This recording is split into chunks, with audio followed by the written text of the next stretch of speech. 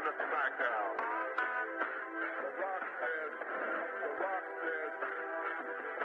says, know your damn role.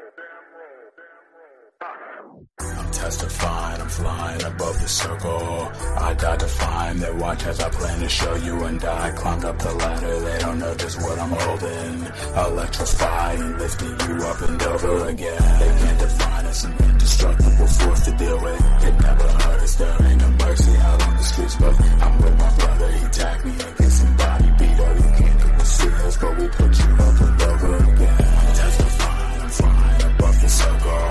I got to find their watch as I plan to show you, and I climbed up the ladder. They don't know just what I'm holding. Electrifying, lifting you up and over again.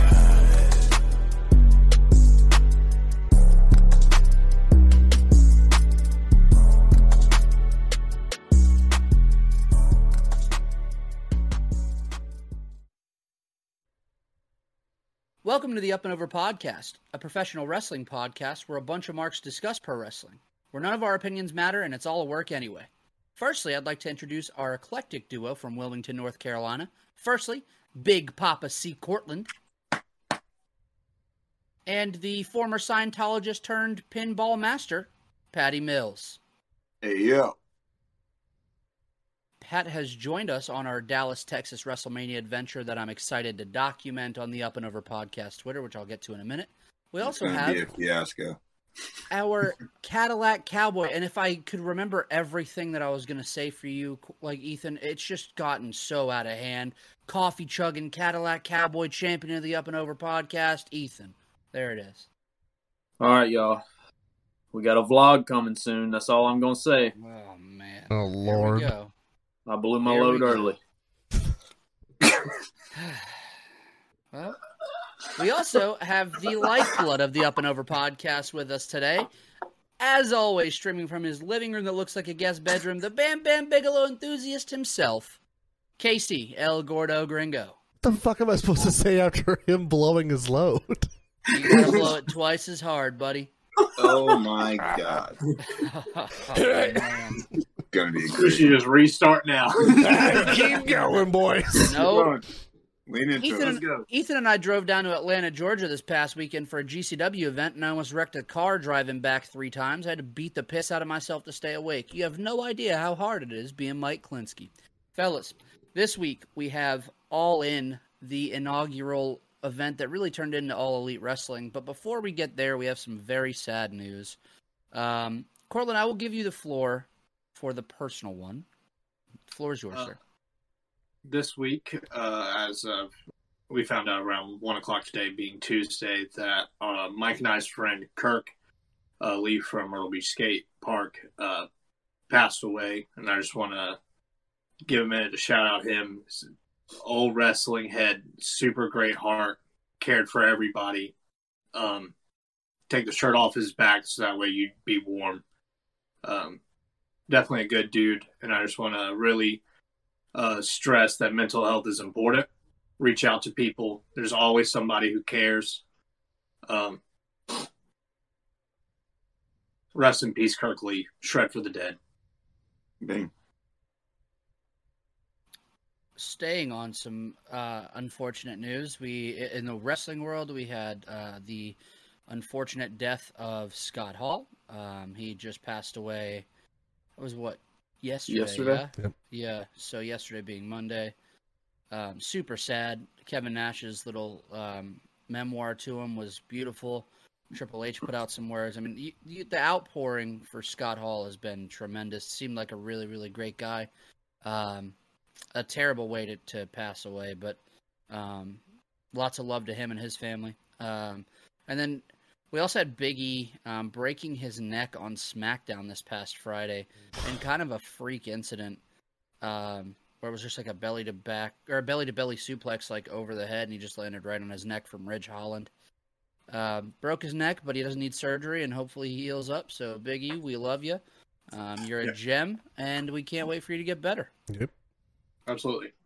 In some positive news, I mentioned it earlier, but we finally convinced. If you listen to last week's podcast at the end, you could tell we're all getting a little antsy. And Ethan and I convinced Pat to buy a plane ticket to Dallas, Texas. So Pat will be joining us on our excursion, if you want to call it that, for the weekend. We will be going to the Collective and potentially WrestleMania Night 1.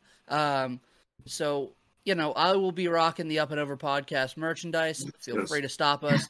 Say hey if you see us. Love to discuss some stuff with you. With that said, TikTok, Instagram, Twitter, at Up and Over Pod. From there, you'll find all of our personal social media. Tell us that we suck. Tell us that we're doing a great job. Tell us that you want to hear this or that, and we'll cover some different events. UpAndOverPodcast.com is where you will find all the stuff for the merchandise. T-shirts, hats, shorts, koozies, mugs, all sorts of things that we have on there. UpAndOverPodcast.com for all your Up and Over merch ideas. Fellas, does anybody want to add anything before we dive into this week's episode?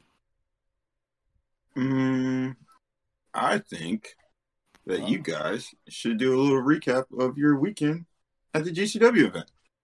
Yeah. Quick recap then. So my brother Jeff, Donnie's partner Christina, Ethan and I drove from Columbia down to Atlanta. We attended Center Stage, which is a legendary WCW venue. Which once we got in there, I can't speak for Ethan, but it was fucking awesome. The layout was super cool. It was like really stadium seating, and so like nobody was really in front of you; they were like below you. It's just a really cool setup. 500-600 cap. Like it wasn't a ton of people there, but it was enough to be loud. It was a blast. We had a really good time. We met Nick Gage. Nick was that man was wild. I showed him. This is your second time meeting him, right? So I was like, Ethan was there. I was like, Nick, I don't know if you remember this, but in Chicago, somebody came up and showed you a tattoo that they got. That was me. And so I pull up my leg and he goes, yes, that's saved on my phone. And I was like, firstly, Nick Gage having a phone is the tweets that went out when like he first got his iPhone and people being like, he just fucking FaceTime me right now. They're like, what the fuck is happening? I forget who It's so tweeted great. it. I forgot. It's great though. Ethan put me onto a tweet that was like, Nick just walked up to me and was like, fucking watch this. And he used Siri to call somebody. Like, that's the funniest shit in the world. So he was fun. I'm trying to think. El Gordo. No, but before we pass by Loco's Nikki, great. pass by Nikki, dude. My favorite part of the whole thing was he's like, "What's your name, man? What's your name?" And he's like, "All right, man, I fucking love you guys. Let's throw this one up." Then they took the picture and said, "And then let's fuck the world." Yeah. So you will see those pictures if you go on the Up and Over Twitter. You should see it retweeted on there at some point. It was fucking wild. He was super nice, like way different than the first interaction, which he was in his element ready to beat my ass. This time around, he was super, super cool. He was still like in gear, but we turned the corner and he's standing like a fucking wax figure, bro. He's just standing there. See, like, we didn't know, the catch to all this is we didn't know they were doing a meet and greet with him. And so me and Mike are looking for the merch, and we see the line, and we just turn and start walking around. I turn the corner, I just see Nick Gage standing. The way literally just looking the like way this. they painted it to me was that they turned the corner and there's a spotlight directly above Nick Gage's head, so it's just shining down on him like a god, and he's just like in Nick Gage stance, just like they're like, what the fuck? He was people watching. I leave the Nick Gage. We got an 8x10 signed. There's a lot on that 8x10. It says, "Fuck you, you suck," and then underneath it, it's like 2 Hulk Hogan. There's a lot on it. I'll send it in the chat. It's a doozy. I leave there, and I'm just looking around. I'm walking with the 8x10 in my hand, and Action Mike Jackson, who's like, I don't know, 150, stops me, and he goes, "Hey, man, who's that autograph by?" And I was like, "Oh, man, just Nikki over there. Like, just he did a little meet and greet." He's like, "That's cool. If you buy a shirt, I'll give you a picture for free." And I was like, man, he tried to pull some carny shit and get some money out of my pocket. He tried to get me. He tried to get me. That's not Yo. I'm going to give respect to Mike Jackson. At all these events, he's hustling better than anybody. He's Don't like, hate the walk game. by, I he's hate like, the "Hey, man, game." what's up? You see this shit I got? What's It up? was sick. And these aren't 8x10s. I got he's giving. mixtapes too. These are not literally, 8x10s he's selling. It's a fucking like Polaroid. Nope, he took like a picture on like a Kodak disposable and had them printed like 10 times and is selling those. Fuck yeah, dude. It's sick. Christine ended up buying a shirt because she couldn't say no, and he signed John 3:16 on the back. Fucking nuts! It's nuts. It's nuts. He tried to get me with that bullshit. I would have been pissed. I'm not even. But it's fine. I would have been like, Action Jackson and I might be fighting. You accept returns, you old fuck. Yeah, come on, buddy. You couldn't have put like Colossians on there, or like what the hell is it? Filipinos or whatever. My thing about it is Genesis, where everybody starts dying. Respect to Mike Jackson, but I will go ahead and fast forward into the actual event. God, never mind. I'm not going to talk about what I wanted to talk about. Just do it. Who gives a fuck? Move along. I just want to give a shout out to the kid that was sitting below us. I say kid. He had to be about 18 years old. He's filming the whole event on his cell phone in portrait mode. No. Just sits there and records and then reacts out loud and is shaking the camera. And the biggest shout out of all to the old man with the bald crown sitting beside him. That was He had Hulk Hogan hair, y'all. Fuck. Yeah, he was like, every time the kid would move, he'd go, and he'd be like, and then the kid got up to leave, and he went. I don't think Ethan watched the event. I think Ethan just watched this old guy. He watched the event on the portrait. Me and Cole portrait mode of the phone, looking at him and everything. I'm like, brother, you got to fucking stop this shit. He was he was stuck in portrait mode watching through this kid's vision. Dude, I found his Twitter and his YouTube. Dude, I'm still upset you never gave me his Twitter. A lot of time on his hands. Holy shit. One thing before we moved on from the GCW event, I think it's super sick. One, that obviously y'all went and y'all had a badass time, but being able to be there doing live tweets of it, posting it on Instagram, us getting reactions from GCW wrestlers, promoters, like it's a super huge thing, and we definitely appreciate any love that we get from anyone, but especially the companies that we ride for. It feels good that like fans get interacted with, you know? So it's really sick. If you're not going to be watching those events, or if you wanted to see a live first-hand view, I'm not saying that I'm going to be tweeting from the Up and Over podcast Twitter when I'm in Dallas, but I might be. So it might be worth a follow there. And to give an extra plug, if you're not going to be able to make it to Dallas, there's a rumor going around that I just bought an iMac. And there's also a rumor going around that I'm going to have my phone cleared out with nothing on it. Full of storage, ready for film to be made. I'm making a movie in Dallas. Starring Michael Klinsky. Hold on. Starring Patty Mills. Hold on. Starring Jeff Klinsky. Starring the Fullers. Starring the Fullers. Dude, everybody. So, you're just going to have shit. All right. We're getting derailed here. I wanted to throw one thing in. Every time I try to promote something, y'all boot me out. It's not even that, bud. Never. It's not even that. It's not that at all. Continue with your rehearsed shit, Michael. It's not rehearsed. It's predetermined. That's a word. It's not Y'all rehearsed. are menaces, bro. Y'all are terrible people. I'm sorry. He fucking just tossed that up for me to hit it out of the Y'all park. are bad people. I spoke with Gringo Loco about any people being added to World on Lucha, and I was like, specifically Aramis and Ares, and he was like, we can't get them because MLW contracts, and then he said they won't let them go. So there's that. You know, just getting some fucking news. But yeah, fuck me, dude. Go make a movie in Dallas. Who really gives a fuck? Really? I don't care. Let's talk about MLW contracts. I don't want to talk about MLW contracts. Jesus fucking Christ. Court Bauer's going to sue us. We don't have money. We really don't. We don't have money. Buy our merchandise so when we get sued inevitably, we have money. We can pay for it. Trust me, cease and desist is coming. There's no way. We already got hit on YouTube. It's been a mess. It's fucking been a shit I want to show. sign an MLW contract. We lose Ethan on the Up and Over podcast. Oh, man. That's like signing Paul Heyman. You'll never get paid. Honest to God, man. All right, fellas. All right, Let's you want dive into... Peter in? Oh, fuck! Let's dive into All In.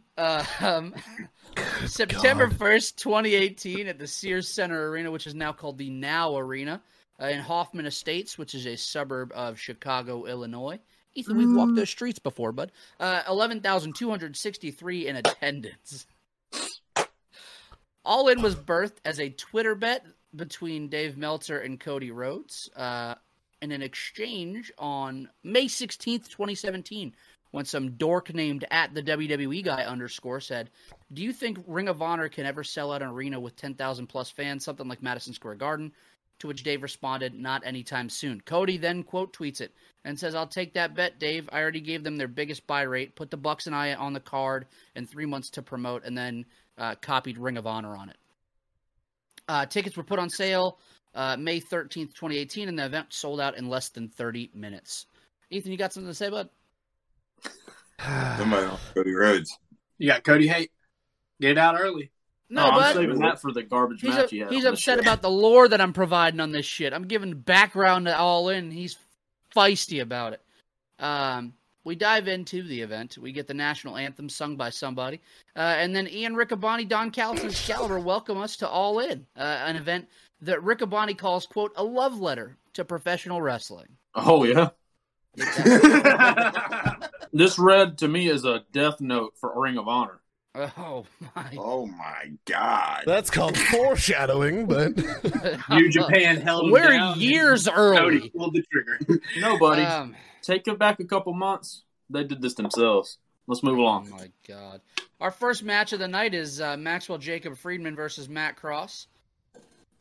My first note on this entire event with a match is, on paper, Cortland should love this match. It was a great opener, albeit a safe and boring one. MJF's heel work throughout this almost seems like elementary compared to what we've seen in AEW, so it's cool to see where he was and where he is now. Cross sold the shit out of his arm throughout this. He really put on for MJF through this. And I love that Excalibur mentioned that Cross was running the Indies for 20 years. Like, it felt good for him to get that platform and get talked about. Anyway, Cross wins with a shooting star press. It was fine. Wasn't offensive. I went gentleman's 3 on it. Thought it was great. Cortland. I loved this match purely for my brother Jordan is a huge Matt Cross fan. We found Matt Cross on Backyard Wrestling PS2 game as M-Dog20. Yeah. So I'm a huge Matt Cross fan. I've always enjoyed his work. Seeing him with what I know now is who I believe the greatest heel of the last 20 years in pro wrestling, and just seeing, like Mike said, how he has grown since then. Matt Cross is very giving in this match, which is awesome. They do really good work together, and I gave this match 3 1/4, and I gave that extra quarter for Jordan. Give him his flowers, because Jordan fucking loves Matt Cross, and it's super sick to see a Matt Cross match that he gets a good platform. Not a lot of bad stuff in it. It does its job. It's a good opener. And, I mean, any opener that gets, like, the Gentleman's 3 or around it, or an event that is not, like, a promotional company solely doing it, like, we're going to get into it, but, like, All In is not your, like, this is literally the first time they're ever trying this. So, like, it has its hiccups and problems, but their first match wasn't. Yeah, it was good. Pat, what you got, man? I went 3 stars as well. Gentleman's 3. It's a good opening match. Like you said, Mike, I agree. It is crazy to see MJF's growth and seeing like what we see now, or like what we know now from him, and seeing him then. Like, it's crazy. I think Cortland brought to my attention earlier that he's only 3 years into his career at this time. At that time, so, yeah. So like, or yeah, at that time. So it's like, and he wrestles beyond his years crazy in this match, and he's only gotten better since then. Yeah, it's really impressive. Matt Cross, most beautiful shooting star press you could fucking still see. Yeah. This is a really, really great match. Great opener. 3 stars, gentlemanly. Keep it chill. Ethan, what'd you go on the match, sir? I went 2.5 on the match. Real quick, before I get to the match, I'm not going to shit on it. I thought it was a good match. Excalibur, Don Callis, and Ian Riccaboni. Is that how you say his name? Riccaboni. That's the commentary team on this one. I just think it's sick that this was the start of Excalibur getting the chance to be put in front of a mainstream audience. I really have always thought he was a fucking phenomenal commentator, and seeing him get this chance, obviously we know it led to a lot more, but this was probably the biggest night of his life, at this point. At the time, yeah. So, but yeah, no, the match, it was a good opener. I like seeing MJF. It was just cool seeing the trajectory of MJF from here to now, because when I see MJF on this, as I'll detail later, it felt like one of the only AEW things on this show to me. Because a lot of this stuff didn't feel like AEW, because, it wasn't AEW. It started that journey, but certain little things on here stick out, and I'm like, I totally see why Tony Khan plucked this person or this angle and stuck it back when they started AEW. And MJF's one of those things, obviously. I just love that he had that same music. Did he use that music on the Indies? I have no idea. I know that he was a champion in CZW, which blows my mind when I think about who MJF is and what CZW was. It's like it's further apart. Dude, I thought MJF just was. I don't know. I didn't know he was on the Indies low key, because I didn't watch the Indies like that around this time. So when I heard that he was in CZW and then I saw him in PWG a couple times, I'm like, dude, this guy shouldn't. He's too good for this shit. You know what I mean? I'm just like, it's just weird. I don't mean to abruptly switch, but one of the commentators kept calling him MJF. Excalibur It was Excalibur. He says it pissing me off. He's like MJF, or as I prefer to call him, MJF. That shit was making me mad. There's only been a handful of things Excalibur's ever done that I haven't liked. That's one of them. And I'm so glad Tony Khan. I'm giving, Tony Khan may not have nothing to do with him stopping saying that, but anything good on this show, I'm giving Tony Khan credit for, because these boys, they took having friends too far on this show. He's Booker of the Year when he wasn't even a Booker. It's great. But and then M-Dog 20, man.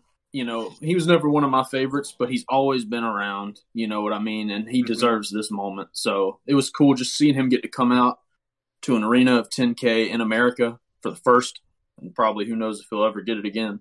No, I don't mean that in a bad way. No, you're 100% Is he right. signed anywhere? I don't know. I doubt it. Did he get locked into an MLW contract that we don't know he's of? controlling his narrative? I fucking hope to God he's not. M-Dog 20 is too smart for that. I would Dude, that would be Jordan's fucking luck. Oh God, he is locked into an MLW contract. I called it. I knew it. It's like, is signing an MLW contract basically making yourself disappear from the actual wrestling world for a couple years? It's like signing a 360. It's like signing to WWE. There's some On people all that other still shows, are you're just around. considered dead. Like Gino Medina, he still works independent shows, but that's it. You don't really see anybody else. Yeah, it's weird. Anyway, you went 2.5 on it, Ethan? 2.5, yeah. Good All right. opener. It's not your crazy opener you'd expect from one of these type of shows, but it's suffice. It was safe for sure. Casey, I feel like you're going to shit on this whole event, bud. But go ahead. It's all you. I was fair about all of it. There's some problematic fucking people on this card, so it's going to be hard. But, I think calling this match safe is probably the reason why I gave it a 2.5. Because, you do have... I like Matt Cross. I loved watching him in Lucha Underground. I was like, holy fuck, this fucking dude can move. But, I think... What was his name? Son of Havoc. Son of Havoc. And yeah, it's impressive to see MJF at this time versus he was just in a fucking dog collar match. What he becomes. And I think just because, I don't think he really does well working with someone that does all this crazy shit like Matt Cross does. Yeah. But it works really well. They did good, but I just don't think stylistically it was the best matchup. So it's fine. I think it was a good way to start it because there wasn't anything to be oh well, they just fucked up right off the bat. So 2.5 and we're moving on. Shout out to the Straight Edge King, Matt Cross. Sorry. I feel like the best match that we would have gotten on this was actually part of the pre-show. Before we get too far down the road, we had SoCal Uncensored, Frankie Kazarian and Scorpio Sky versus the Briscoe brothers. Yeah, which apparently was fucking excellent. So I actually wasn't that on like WG in America. Yep. Yeah. Like it was wild as fuck. Weird, Yeah, dude. So weird. I remember when that happened. I was like, WGN. You're like, America? what? What? What shows used to come on that fucking network anyway? ROH buddy. Oh, Was it no. all right? for a little bit. ROH just had like 17 different syndications. That's true. It was like it literally because I for a while, especially during this time, I really tried to watch ROH, and then it would be like, God bless you. this month you're watching it on this channel, and in 2 months you're watching it on this one. And I'm just like, I fucking gave up. Like it was so hard because at this time we really did have like they had an amazing roster of fucking people, and granted, most of them, you know, fucked right off onto other things, but like it was at least a good point. So it was like I wanted to try, but yeah, it was like every other month they were getting hopped around to something else. Yeah. Ian Riccaboni says we're going backstage with Sean Mooney to interview Christopher Daniels, and that didn't happen. We got him interviewing Nick Aldis instead. Aldis says there's a reason there are 10,000 plus in the Sears Center tonight, and that reason is the NWA World Heavyweight Championship. Nick Aldis with the longest run-on sentence of my life. Dude, it's wild. He says it's the reason why Cody's here to etch his place in history, but to do that, he'll have to do it at the expense of the national treasure, and that's not something Aldis will be extending to Cody Rhodes. Then we get Stephen Amell with some dork that was on Arrow with him, taking on Christopher Daniels, who came out with Scorpio Sky and Frankie Kazarian with special guest referee Cortland's favorite, Jerry Lynn. This was a really fun outing for Amell, who really didn't have much exposure outside of like the tag match in WWE. Daniels felt like the perfect guy to put in there with him, somebody that's safe, that knows what the fuck they're doing, and they had really good chemistry. Amell really showed out, like the coast-to-coast popped me big, thought it was great. And then the fucking diving shoulder block, elbow drop thing through the table, and the table exploded on the outside. Looked great. It was an awesome visual. After that, you had like it looked like it was going to be a double countout, and Jerry Lynn said, nah, fuck a bunch of that. Slides to the outside, rolls him back inside, and then they keep going. Daniels picks up the victory after landing the best moonsault ever, and post-match, the two men shake hands. I have to tuck in the post-match stuff because Cortland will add it before I can. Yes, you do. I went 2 3/4, man. I thought it was good. Again, not offensive. I thought Stephen Amell, of all like the celebrity people, like he's done it well, man. I thought he did a really good job here, and Chris Daniels is a god. Ethan. Yeah, I'm about on the same page as you. Just to preface some of this is my first time watching this show as a whole. The only matches I watched when this happened were the main event, Omega, Penta, and Cody and Aldis. So all the rest of the stuff's my first time looking at it. I really didn't know what to expect. What match did Stephen Amell have in WWE? Was it with Ziggler? No, it was Cody Rhodes, Stardust. Stardust and somebody else versus him and Neville. Because then there was that, and then he had like 1 or 2 matches in ROH. Okay. He's only had like, honestly, I think up until this point, there's like 3, maybe 4 matches. I think he was a fucking Bullet Club member. Like we're all over the fucking place. Dude, I got the flag on my wall, and I didn't even know that shit. That's the thing. Like this 2018. I'm not even gonna go on. It was Amell and Neville versus Stardust and King Barrett at SummerSlam. Oh, Barrett! I haven't heard his name in a while. They did the 2 arrows together. Okay, that makes sense. But I went 3 That's stars. WWE logic. You went 3. I went 3 flat. It was just a blast. I mean, Stephen Amell, and just to give him credit for coming in here, and if someone didn't know he wasn't a wrestler and didn't know he was an actor, I don't think they would know the difference. You know what I mean?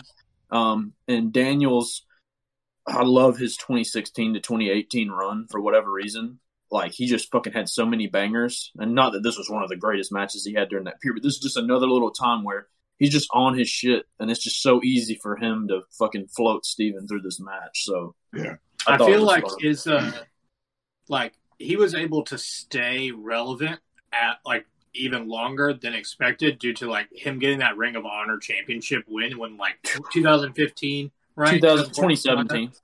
Yeah. And like just the feeling of that match and how important it was to him, like the whole locker room coming out, like that added years to his career and added so much more credibility. That's like, you won a world championship in this company in 2004, 2005, and for you to pull out it again in another company a decade later, it's crazy, man.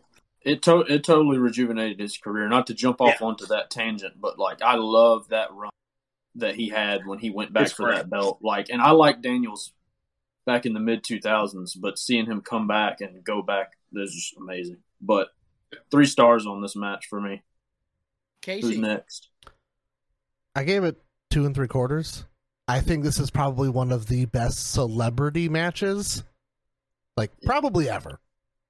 Like, and it probably gives credit to the fact that he is actually athletic and can do shit, but then also the fact that Christopher Daniels is fucking amazing. And like that coast to coast is fucking great. It was great, man. I forgot about it because like I watched this, I paid for it. I'd watched it night of, and I completely forgot that he did it. And I'm like, oh shit, like he fucking goes for it. And then we also have Jerry Lynn like getting ready to fight everyone because he's like, I'm getting a 3 count in this shit, and I won't hear anything otherwise. But it was good. Casey, is your favorite celebrity match of all time LT Bam Bam? I just need to know. Clearly. Okay. That question. Pat, what you got? 2 3/4. I could have gone 3 stars. I'm teetering between 2 and 3 and 3, honestly. Because it was a good match. It was a really good match, and like Casey says, probably one of the best celebrity matches you'll probably ever see. You know what I'm saying? There's no love for Bad Bunny on this podcast, but it's all good. You know, don't worry. There's 3 celebrity matches this year that I'm pretty sure aren't going to take this one. So you're not too big on Knox. All right, John Knoxley. Just not going to go down that road right now. All right, no, it's all good. But I gave it 3 stars. Stephen Amell showed the fuck out, I believe. Christopher Daniels is a fucking king, and I feel like deserves his flowers every chance you could possibly get. Anytime he's mentioned, I'm never going to say a negative thing about him because he is one of the GOATs, man. I feel like he's very underrated. I don't think he's underrated. I just think he's understated. Underappreciated. Underappreciated is the term, yes, for sure. And he held this match together. Stephen Amell showed out, though. I mean, the table spot was insane. The coast to coast was fucking beautiful. The fact that you see the little things like Christopher Daniels like adjusting to like the inexperience, but still making it look like he was fucking butter. Like it was just a great match. You had the moonsault. Oh yeah, the moonsault. For example, when he missed the moonsault, it was only because Stephen Amell was out of place, but he didn't make it look like it was his fault. He just kept it moving, kept it going. I think it was fucking beautiful work from both men. I like it. Cortland. I went 3 stars. I enjoyed it. I like the urgency from Amell. Like Ethan said, you wouldn't tell that he's not a pro wrestler. I have written down that this doesn't feel like a celebrity wrestling. It feels like a wrestler who became a celebrity. You know what I mean? And like if you've watched the show Heels, like you can tell like he's actually wrestling in this show. He's been wrestling and training for a while. And I believe he's like trained with CM Punk and like a whole list of fucking people he's trained with. So, man, I love to see it. Hopefully we get him back into the ring sooner than later because you're great at it. I think there's little stuff in it like just like Daniels kicking out of like a near fall and him immediately getting up and kicking him and going to the next spot. Not him like pandering to the crowd or like him looking confused, like what's the next spot. Like he knew what he was doing next. He knew how to get to it. And he made it look like every single move was important because it was. So for that is definitely 3 stars. I enjoyed it. Kept me entertained. I like it. Stephen Amell, I do believe, was the guy that got he was working with CM Punk in ring to get Punk ready for his re-debut. Like for his comeback. So shout out to him. Yeah. We have Tennille Dashwood and Mandy Leone joining the broadcast team as Don Callis bounces out to go be with Kenny Omega in the back before his match. I just got a text. I got to be with Kenny. He was a dork even on this, man. But it's endearing how much of a dork he is, you know? It's Cyrus the Virus, dude. He's a god, man. The bigger dork of this commentary team was fucking Ian Riccoboni, though. He's a big dork, but I love him, man. I love him. That man plugged Cracker Barrel 17 times. He just kept being like, Cracker Barrel did this for us. Dude, it's a mess. Casey, this is coming to you right after I read my shit, so I'm really glad that you get this one. We have Tessa Blanchard versus Madison Rayne versus Chelsea Green versus Britt Baker in a 4-corner survival match. Britt Baker coming out of Adam Cole's theme is fucking good shit, y'all. It's good shit. Yeah. Speaking of Baker, she, again, much like MJF, seeing where she's at now compared to where she was, super fucking cool. Probably my favorite spot of the match was her like triple sling blade. I just thought it was done really well and it looked awesome. And the crowd was going wild for it, and commentary put her over for it. I thought it was good. Tessa Blanchard was very obviously like the most seasoned wrestler in this match and like the most confident in her work. I see Casey getting more and more angry as I talk about this. It just felt like everything that she did was important and like would have fucked somebody up. So it's too bad she's an actual dog shit human being. The most unseasoned person. Like a literal fucking menace. Chelsea Green really surprised me on this, man. I don't think I'm too well versed in her stuff before like this post WWE Cardona run she's doing through the indies. So it was super cool to see her have really cool moments, and she worked her ass off in this. I thought it was great. Blanchard picks up the win after a hammerlock DDT that was a breakup that wasn't a breakup. It was a little bit messy at the end. Post-match, the 4 women hug in the ring. I didn't find this necessarily offensive. 2 3/4. I thought it was fine. Casey, what you got for me? The first thing I have just from looking at like watching this match is how fucking aggressively stiff Blanchard is. That is my first note. Beats the shit. That's why everything looks important, is because she's trying to hurt them. There's a couple. That's very. I literally have. She's so stiff. She worked really tightly, is what I have on here. Boy, like fucking Tiger, Mike. Like, so here's the deal, dude. If I have to see her do that fucking thing again, I will unalive myself. There was one point in time I legitimately thought she knocked out Madison Rayne. Like it scared the fuck out of me. I was like, Jesus Christ! Like it was a little alarming. All of her elbows were way, way too fucking stiff. I will say, for it being like a 4 corners women's match, the timing of everything is done really well.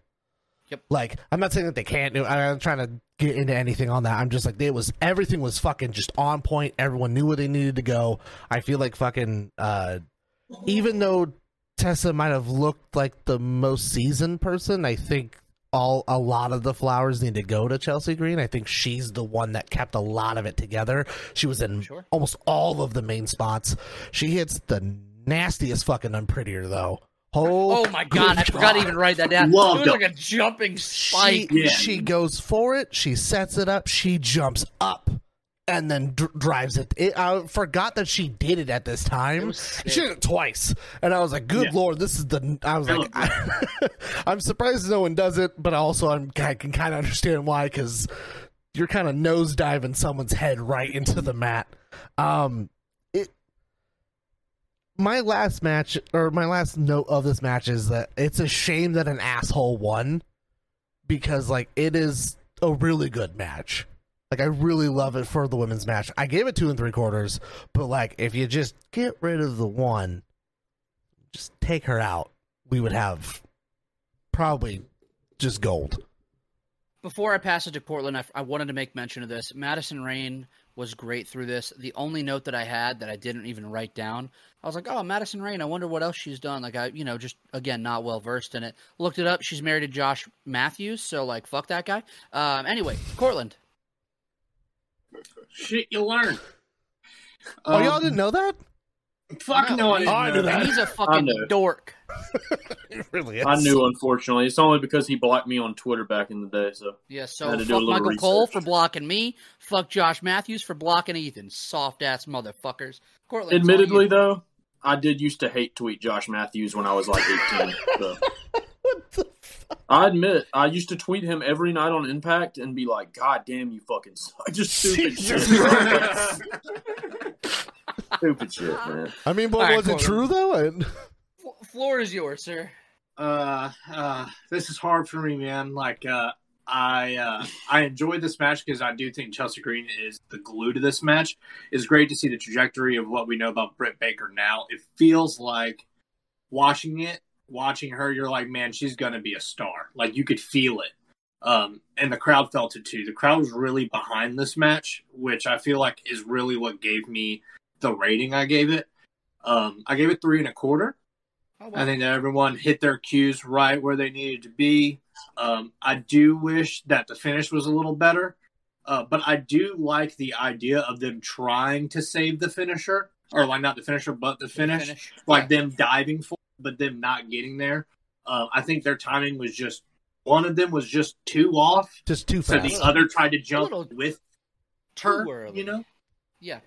So they both jumped early, but I mean, overall, I think it was a hell of a showcase for indie women's wrestling, especially when at this time you look at the other channel and there's only 3 women that are even going above mid card in other companies on television. They're not getting this platform or even half the amount of time. So it's really cool to see. I love it. Pat. Okay. I was fully prepared to give this match 3.5 stars. And then And I mean, and it deserves 3.5 Just do it, stars bud. in my Who opinion. gives a fuck? It's your ratings. I'm not gonna do that. I was fully prepared to. It's a good match. It's a great match. It's a great showcase of women's wrestling, as you guys have said. Chelsea Green is a fucking queen in this match. Britt Baker just showed you who the fuck she was gonna be in the next few years in this match. You know, Madison Rayne had some good spots. Tessa Blanchard was in the match as well, and and look. Look, Tessa, I was thinking about calling her Tully's daughter, Yeah, but I just didn't. yeah, Tessa was in the match as well, and she had good. She was there. Flurries. She was doing some stuff that looked good. You know, I was thinking that one spot where she almost landed on her head, if only, you know. But like, Holy Yep. shit. Yep. No. Yeah, man. No. Oh. Add her to the list. Add her to the list. Stand by. To the spike. Stand by Oh, Logan. Casey is making a note. I could literally see it. I hate my Dude, don't job. make a note, man. Tessa's I mean, a fucking. like I said, I was fully prepared to match 3.5 stars, and then the ending happened, and it's not necessarily Tessa winning. It's Tessa winning and the way it happened. Like, it just kind of fucked me. So I dropped it down to like 2 3/4. If she wasn't in the match, you know, it could have been a 5-star match. Who fucking knows? But who knows? Oh, You my know? God.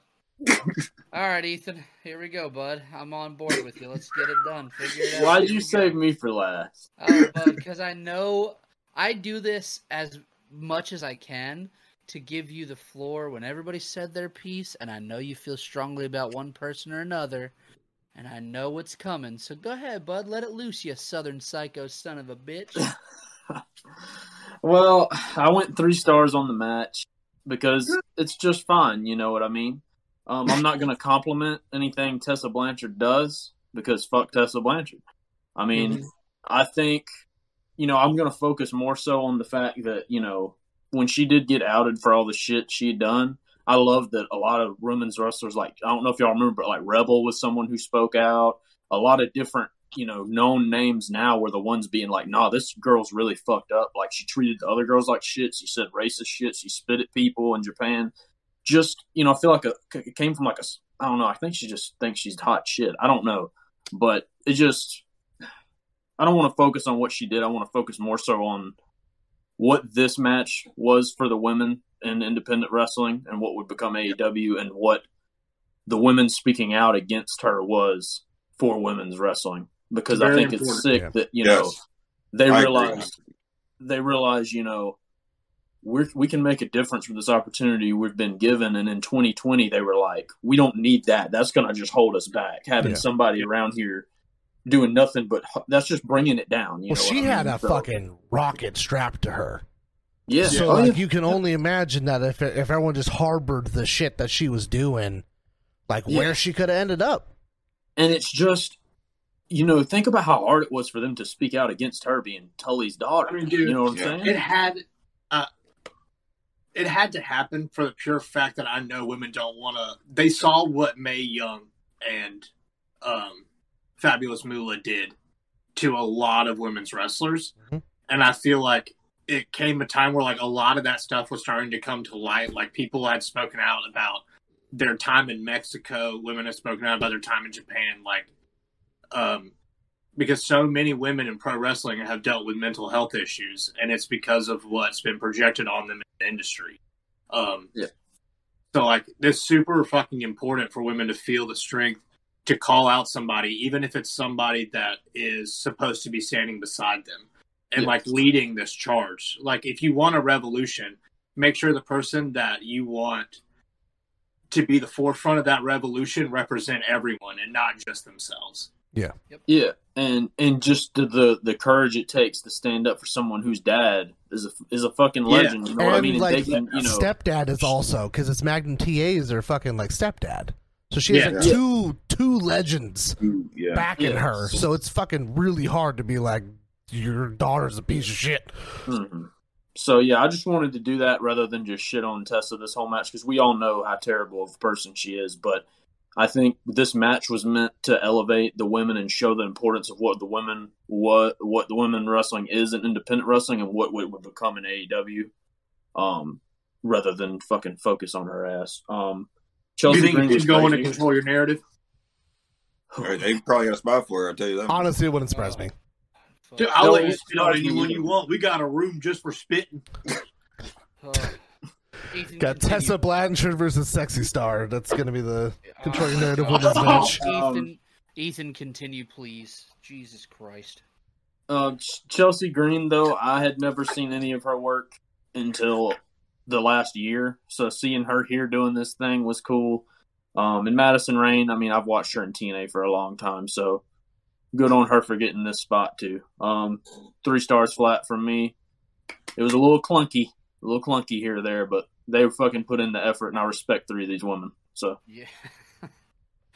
Oh man, here we go. All right, we go immediately to the Nick Aldis, Cody Rhodes. Who are you gonna pitch this to, Mike? You. Oh no. Got that Uno reverse card, just right back to you, dog. We get Nick Aldis with Jeff Jarrett, Tim Storm, and Sean Daivari coming out. He's the champion versus Cody Rhodes, your challenger, coming out with DDP, Tommy Dreamer, and Glacier, and Cody Rhodes' brother-in-law. Why did we need 2 Goldberg-length entrances with Entourage? Brother, it's a big moment. And the first note that I have, this is for the NWA World Heavyweight That's my fucking response to this match. That's what I feel. Just let me fucking fuck. God, Casey. I yawned. This felt like this was the match on the card. It felt like the whole card was really built around this, which at the time, Cody was like, I'm the guy, right? And so Aldis had been on a tear in NWA. Cody was really getting his footing post WWE, and this felt like the breakout moment for him, where he was going to be like a superstar and do his shit. I really enjoyed the match when I watched it live, man. I remember back in 2018, I was like, this fucking rocked. But now watching it in 2022, I'm like, oh, this is the exact same self-indulgent Cody Rhodes bullshit that we deal with every week on AEW. We just weren't used to it yet. That's exactly it, man. Aldis worked heel throughout this, which he wasn't doing in NWA at the time, and he did it really well. Cody got to bleeding pretty well pretty quickly, and he was garnering sympathy pretty well. Terrible job doing that blade. He gets to bleeding quickly, but getting him to actually bleed takes like 4.5 minutes. Yeah. He has to do it twice. Listen, I'm not trying to shit on anybody here. I'm gonna say my opinion. Nick Aldis bores the fuck out of me. Yes. He does nothing for me. He's like lukewarm water. It's just forgettable. Cody Rhodes, okay. I didn't write any spots down about this match, man. I just have Cody sitting down on the sunset flip attempt for the pinfall, and the crowd goes fucking bonkers. It didn't offend me, but it wasn't good. 2.5 stars. It was fine. Ethan. Okay. I'm hurting Cortland's feelings. I can tell I'm hurting Cortland's feelings. You should save Ethan. No. Let Ethan fucking Ethan's about to be fired up. He's had this whole time that I've spoken to get fired up, and he started to because he was talking over me at the same. He was like reacting to what I was saying, and that means Ethan's got some good shit. Ethan, you're on deck. Ethan, you're in gorilla position. Ethan, your entrance is hitting. It's your go. So I don't know quite where to start with this whole charade. My first thought is this. You mean the Black Parade? My first thought, I guess, that I'll start with is, yes, Nick Aldis. I've had people left and right since 2012 telling me, dude, I love Magnus. Check out Magnus. Dude, Magnus is good shit. Then he goes to NWA, Nick Aldis, dude, Nick Aldis. And I'm just like, man, I ain't never seen that. That man's never inspired me to feel any sort of emotion in my life. And so just know on that. No disrespect to Nick. I'm sure him and Mickey are doing great. So respect to them for that. Hardcore country. God, I mean, hey, no, he's got a hardcore country girl for his hardcore English. So, my thing here with this is, when I watched this initially, I wasn't over the moon about it because I was on the fuck Nick Aldis train for 6 years at this point.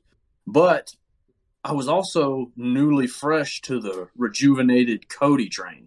I will admit, I liked Cody at this point when this happened. Everybody did, come man. on, there's not a single fucker that Everyone was on his side. Exactly. So my thing with it is, because he started showing up on the Indies in Japan, and I thought it was forced. But then when he started doing this whole thing and sparking this movement, you get invested in this guy, right? And then you get invested even more because this match is so important to him because of his dad. And we all love Dusty. And, like, Cody never got his due in WWE, so you're invested, right? And so you watch this in 2018 when it was happening, you think this is fucking great. Because it's like, damn, I've never seen Cody do this type of shit. He's never been treated like a star, you know, and he played that role well. But here's where the ship fucking sinks. And this is why Cody's not in AEW anymore. Because this Cody Rhodes we saw September 1st, 2018, it's the same exact to a T. No development, no growth, no character depth. It's the same one we saw before he left AEW. There's been nothing, not saying he needed to turn heel, but you need to read the room. Huh? Dude, what do you mean, man? He had a match with something. Yeah, dude. What do you mean, though? He had a match against Shaq. I mean, come on now. God bless. He had Snoop Dogg do the entrance for him. It's just he had Snoop Dogg do the entrance for him, bud. So my biggest takeaway from this was, in its time, in its moment, it was good. But looking back, I'm not going to say it was good because we know where this led to. You know what I mean? And we know that Cody didn't learn or really even, you know, take anything away from getting his big shot to do all this. He just was like, oh shit, I can be the fucking crazy hero in peril now. I can be the good guy now. Everyone loves it. I'm going to run it in the fucking ground because I love feeling this way. And that does nothing for me. So yeah. Also, what move sent him to the outside before that blade job? It was something minimal, right? Yeah, the nigga fell out the ring, bro. He slides out, and then like all this like jumps from like the top turnbuckle, I think, and like elbows him in the forehead, and then he fucking army crawls his ass underneath the timekeeper's table, and is just like fucking. Yeah, and then when he gets up, he like fucking shoves the table like. He shoves the table like he wasn't there. He out. shoves DDP out of the way, or DDP gets shoved out of the way. He's not bleeding, so he has to get knocked back down to go back under the timekeeper's table to re-blade himself, and then he comes up and he's fucking just Triple H gushing blood. It's just like We got Blade I'm down. just so like when you think about how Cody went in AEW, like to me the lesson of this show, and I missed it in the last match because I wanted to mention it. You know, I feel like because I'm assuming Tony Khan was watching this show, and He was there, wasn't that's he? why he wanted to do AEW, huh? They met together, I thought. Like he was like he's like, either in the crowd or like, he was definitely there. Like this was So definitely I feel like the seats. once again, with the women's match, I feel like he saw Britt, and then the other ones he was like, all right, I don't think they're meant for what I got going on. And just like with this match, it's like I feel like if it was up to him, Cody may not have ever really been a part of AEW because this, it goes to show Cody and AEW was always not Cody and AEW. It was like Cody's little universe. And then you had AEW here. And even this early on, this was just such an odd fucking match. And, I don't even know if I can say it's good or bad. I just feel like it is a true testament to where we ended up today. So I'm going to give it 3 stars. What's wrong, Pat? Where you at, buddy? I ain't never seen you argue me. I don't Come on, think man. I've seen No. Cortland be disappointed at you like he just was. Listen, man, Cortland's not even been a dad for a year. That's the most disappointed dad look I have ever seen on that man's face, and I've known him for over a decade. That was stunning. He hit a... I was like, oh my God! Dude, can I go? Yeah, man. 3 stars. Is anything else that you wanted to add there, Ethan? No. It's just this match just has left me torn. There's so much to process here. It's just a weirdo fucking fest. I don't know, man. It's just a weird. You got a dog in the ring, Tommy Dreamer, Sean Daivari. What do any of these fuckers have to do with you, bruh? Anyway. Bruh. Go ahead, Pat. Go ahead, Pat. Look. All right, I'm gonna keep this a whole 1,000, A bro. whole buck. Any person that listens to this podcast, I'm gonna just say, bro, if you don't know, I have the least amount of wrestling knowledge out of everybody in this podcast right now. So my opinions are strictly from a more than casual watcher, but big fan of wrestling. Regardless, what the fuck ever. If you're listening to me right now, this match was fucking dog shit. Like, it wasn't good at all. I don't give a fuck. Like, when anybody tells me it was not a good match, I'll say this as well. When everybody was on Twitter talking shit about Cody and everybody was hating on Cody doing all this shit for the past 2 years, my ass was like, I don't get it. Why does everybody hate Cody Rhodes, man? He gave everybody what they wanted. He was part of the deals, he was the homie, he was the liberator, whatever the fuck he was going by, whatever the fuck. I don't give a fuck. Listen. He ended racism, right? He ended racism. He had the goofy Kofi. Whatever. Fuck off. Look, listen. He got Tessa fired. Sorry. Yo. That's why Brandy came out twice. Shut up.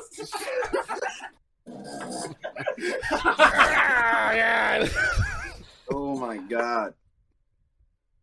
Go ahead.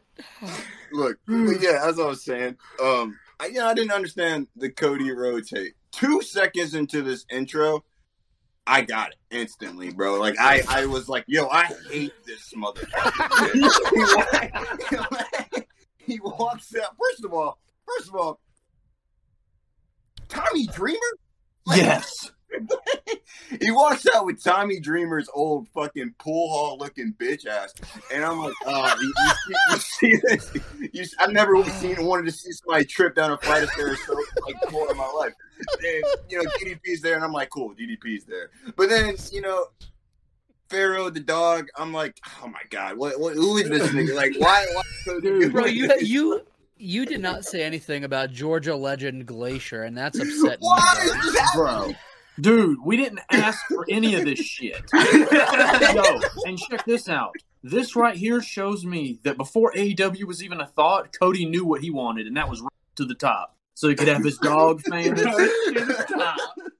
Come on, dude. Brandy getting her own entrance. Dude, it's just like the match itself, bro.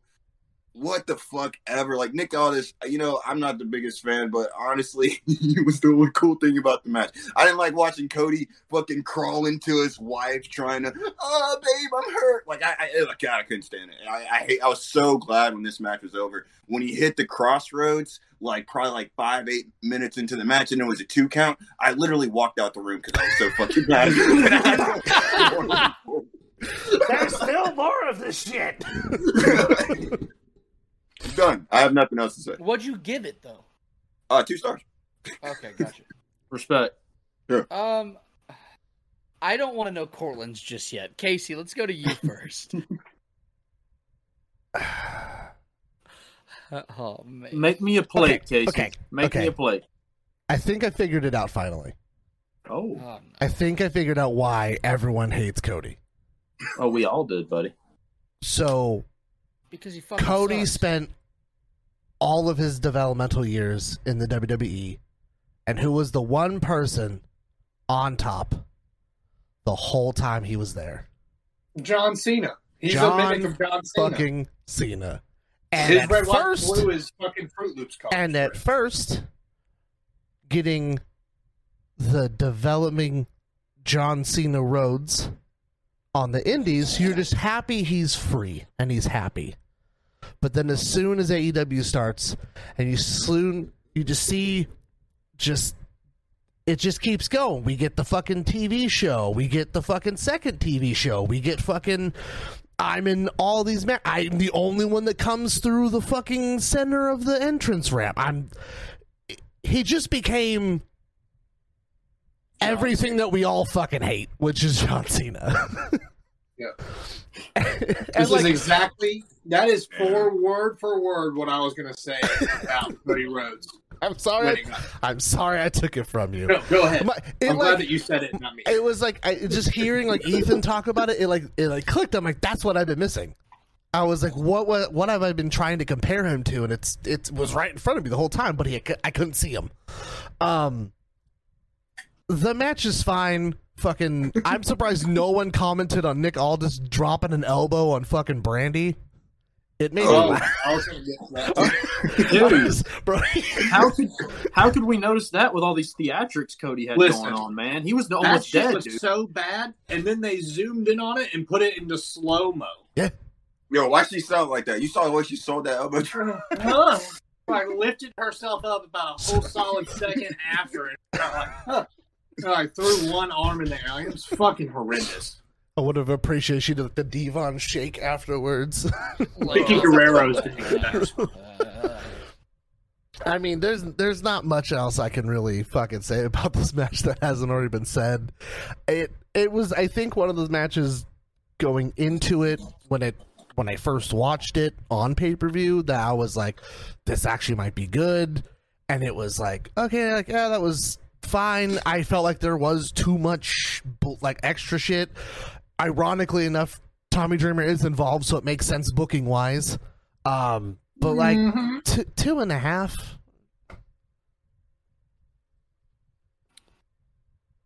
Hell yeah. I don't know where you're going. I don't know what you're gonna say, and I think that's the most compelling part of me passing this off to you right now, is that I genuinely don't have a read on it. So please, sir, the floor is officially yours.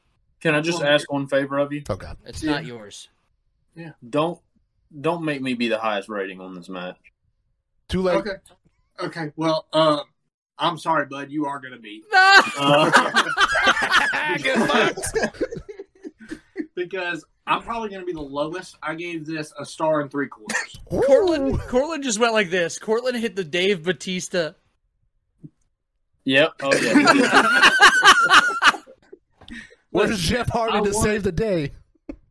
Yeah, I wanted it to be higher. Okay, I'm not one of those guys that hates Nick Aldis. I do think that a lot of his matches can be boring. He's not exactly the guy that everyone wants. Does he fit NWA wrestling? Yes. 110%. You put that guy on a 10x10, you put the NWA championship on him, he looks like the NWA champion. Okay, I'm not going to argue. Out of 10 of his matches, guarantee you 6 of them are going to put you to sleep.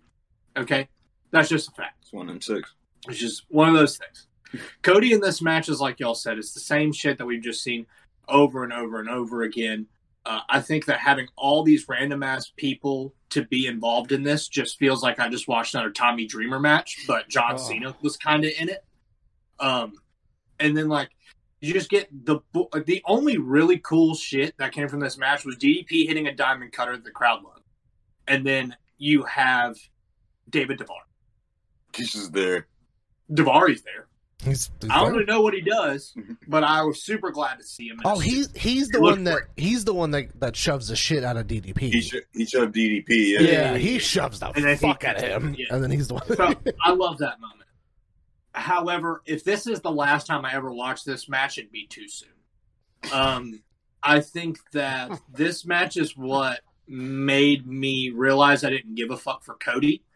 In the long run, I want to be a Cody fan.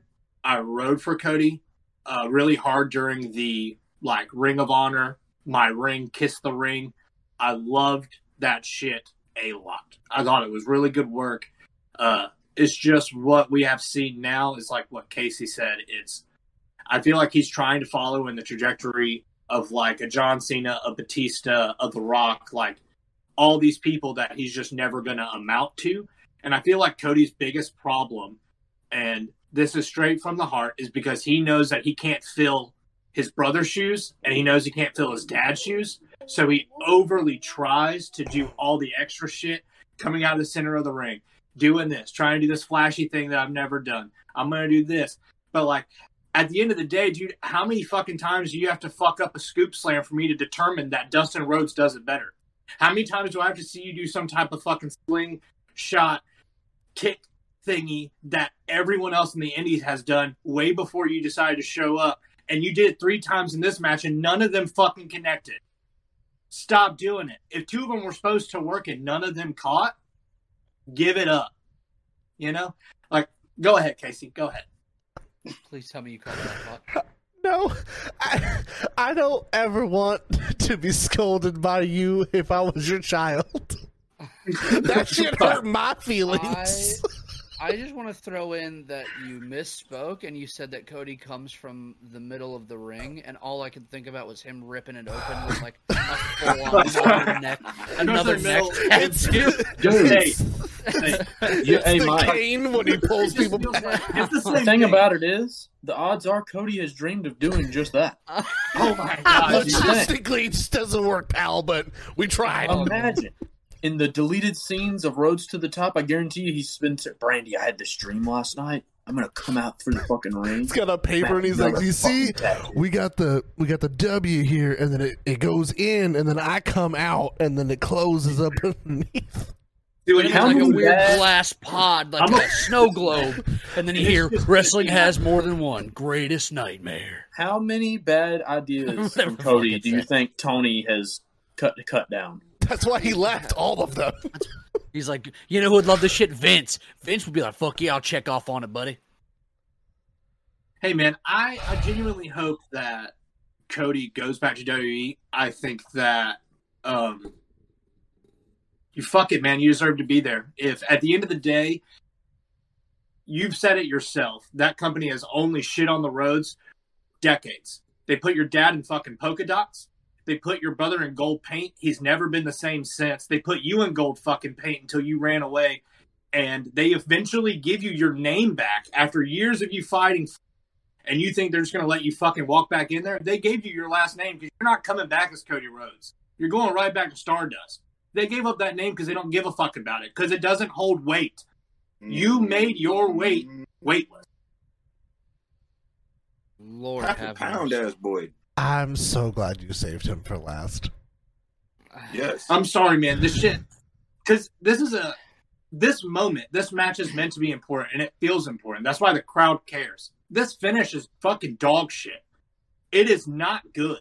But at the end of the day, crowd went everyone's clapping fucking because it's a wild. legacy. That's On the paper. weird part because Here's the thing. all those motherfuckers jumped up and cheered for him. Because it's a legacy thing, man. You want it to happen. It's the same thing as Undertaker at WrestleMania. It doesn't fucking matter if the botch for his 20th win would have been a botch or it would have been shit. People would have cheered for the pure fact it was a 3 count and the streak didn't end. People are going to be happy no matter what because another Rhodes is holding the NWA Championship on 70th anniversary. That's what matters. They don't care about the match itself. They care about the legacy that is being left for a company that a lot of people cared about. But like, if I'm NWA, I want Cody Rhodes in my company. It's a legacy name, you know? That's the last name that put this company, this belt, this lineage over. But like, what does it truly benefit you other than 2 1/4-star matches every fucking week on Grapple? Like, All right. sorry, we're moving on. Thank goodness. We need to move on from Cody It's not good. Rhodes. Don't go It's- back. It's That's bad. why this whole shit's free on YouTube. Sorry. We're gonna put a muzzle on that Cortland. Joey Janela with Penelope Ford versus Hangman Adam Page is your next match. It's a Chicago street fight. It was really weird seeing a lackluster reaction for Adam Page, considering like what he gets now. Like he gets like a hero's welcome every Because time he was comes the out. unwanted child of the Bullet Club. He was. Everyone He for real fucking was. hated him. People wanted Chase Owens more than you wanted Hangman Adam Page. That cornball piece of dog shit. The match would have been great if it went half the time that it did. It literally was a 20-minute match of them beating the shit out of each other. It was fucking funny as fuck. The powerbomb off the stage where Joey Janela about dies, no big deal, casual. Thought it was fucking great. I thought those spots were fucking dumb and awesome, and I loved it.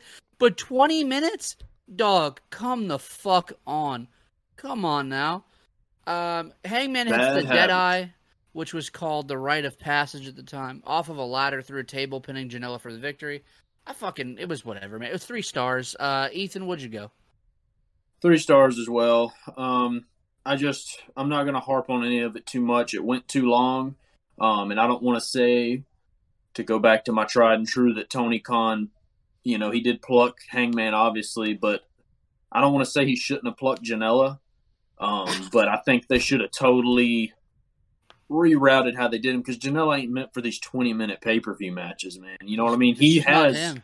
He has shit that he can do, and I think he could be used better in AEW than he is, but for some reason, they just totally feel like misread how they should be using him. And yeah, but for the spots, 3 stars. It ain't nothing more than that, though. And one other thing to mention is like, just seeing Hangman come into his own, because he just got back from the G1 after this, where he faced Okada, Suzuki, everybody huge in Japan. And I forgot about it until Excalibur mentioned it on here, and I'm like, man, I need to rewatch that shit, because I watched that whole G1 that he did, but now I'm sitting here thinking, damn, like the Hangman we know now, I want to go back and watch those matches. And just But, see. yeah.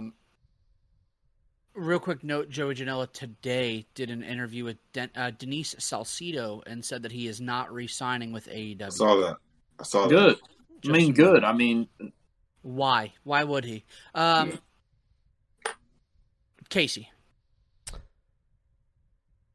This has Joey Janela booking all over it, and not even like in a negative way, but like it's All the way to the barrel. it's like Cracker Barrel. the barrel, the Cracker Barrel Fucking barrel. crackers fucking with a Fucking barrel. God. And yeah, I think like if it was a 10, 12-minute match, Joey Janela booking, solid. 20, Joey literally almost dies. Like that. Whoever was like, I can yeet you down over these stairs onto a table. Oh, no problem. grossly miscalculated how far of a drop that was. Holy shit. I feel like the biggest issue is like, I know for the good amount of people there and a good amount of people watching it, we're watching Being the Elite religiously. But there's a lot of spots that if you were not watching Being the Elite, you have no fucking idea what they're referencing at all. God. Fuck. Like, I forgot to mention something I wanted to mention here, not to interrupt you. by all means. Joey Ryan, right? Stop, bro. We're not there yet. Just give me a minute. I'll get there afterwards. My bad. They just had his honky ass in a U-porn shirt covered in blood before the match even started, so I figured it was worth a mention.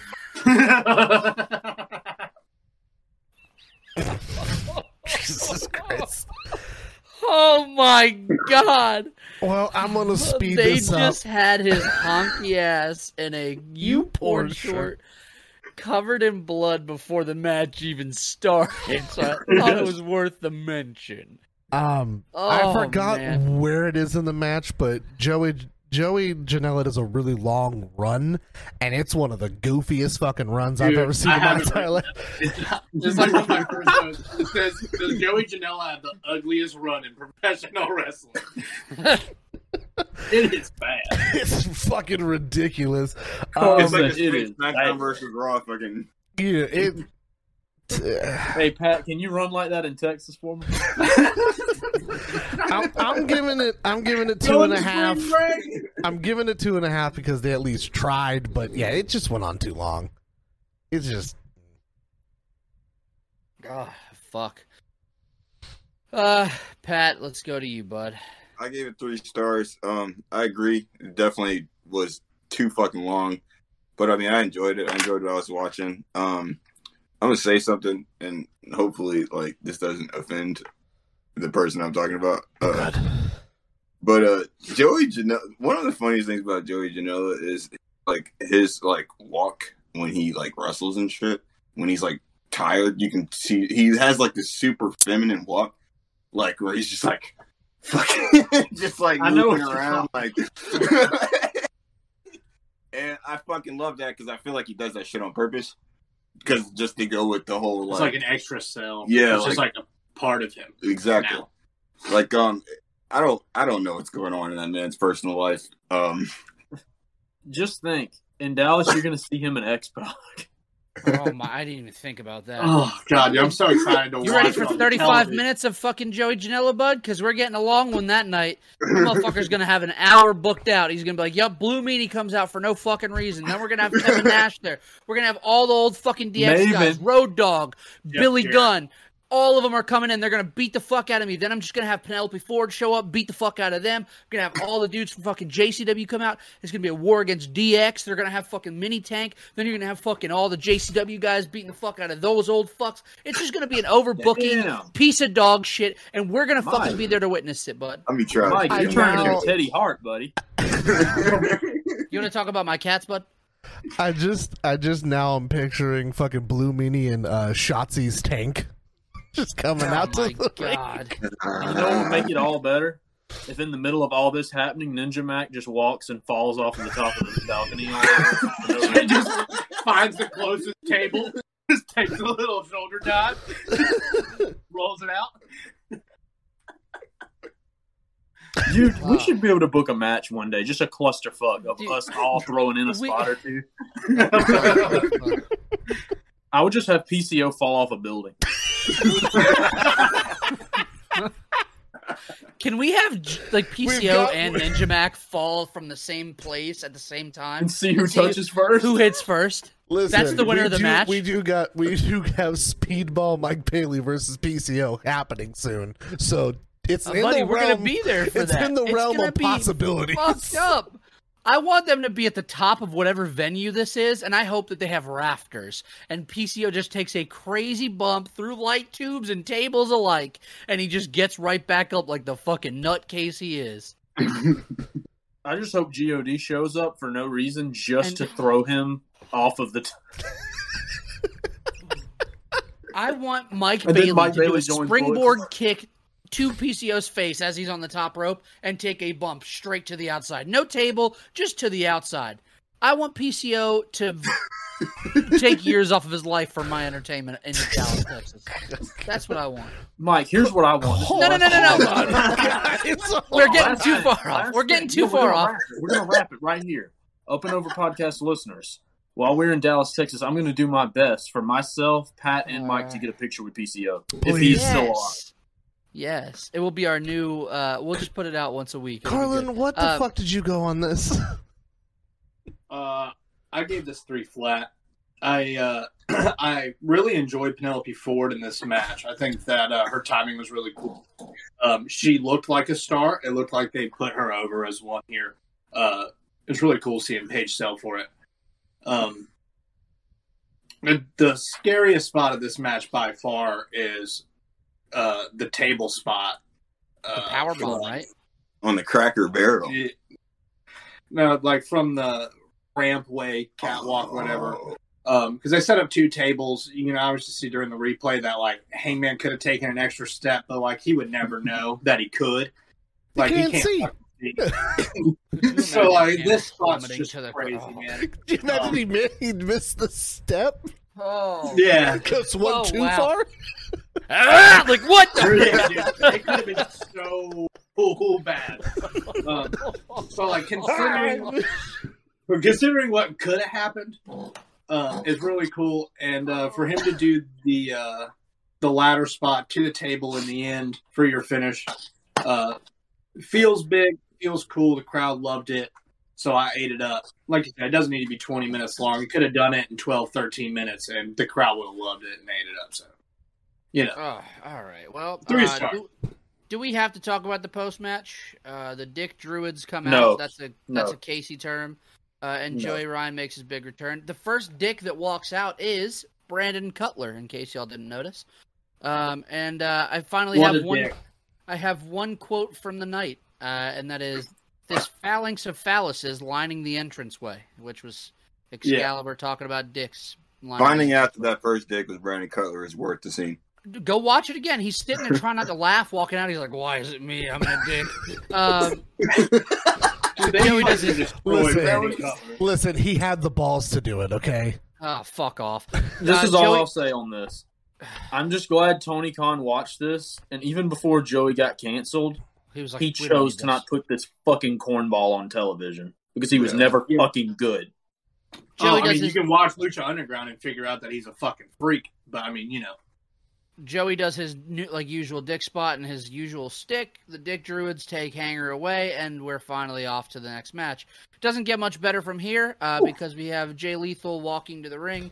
And Don't let me have this one. He's given Macho Man glasses and then gets slapped in his shoulder to be turned into Black Machismo. I don't fucking know, man. We get Jay Lethal defending the Ring of Honor World Championship with Lanny Poffo in his corner against Flip Gordon with Brandy Rhodes. Lethal's Ring of Honor run was great. He put on some bangers, but they were very much a formula-based thing. And at this point, I think I was just tired of it. It just did nothing for me. Like, I don't fucking know, dude. He flips from Black Machismo to Ring of Honor Lethal to Black Machismo. Flip sucks. Lethal wins via lethal injection, which looked fucking awesome. I love that move. I think he does it really well. Post-match, the Code of Honors met, but Bully Ray attacks both men. Colt Cabana comes down to make the save. 2 1/4. I don't want to talk about this anymore. Cortland. I gave this match a 1.5 stars. Half a star.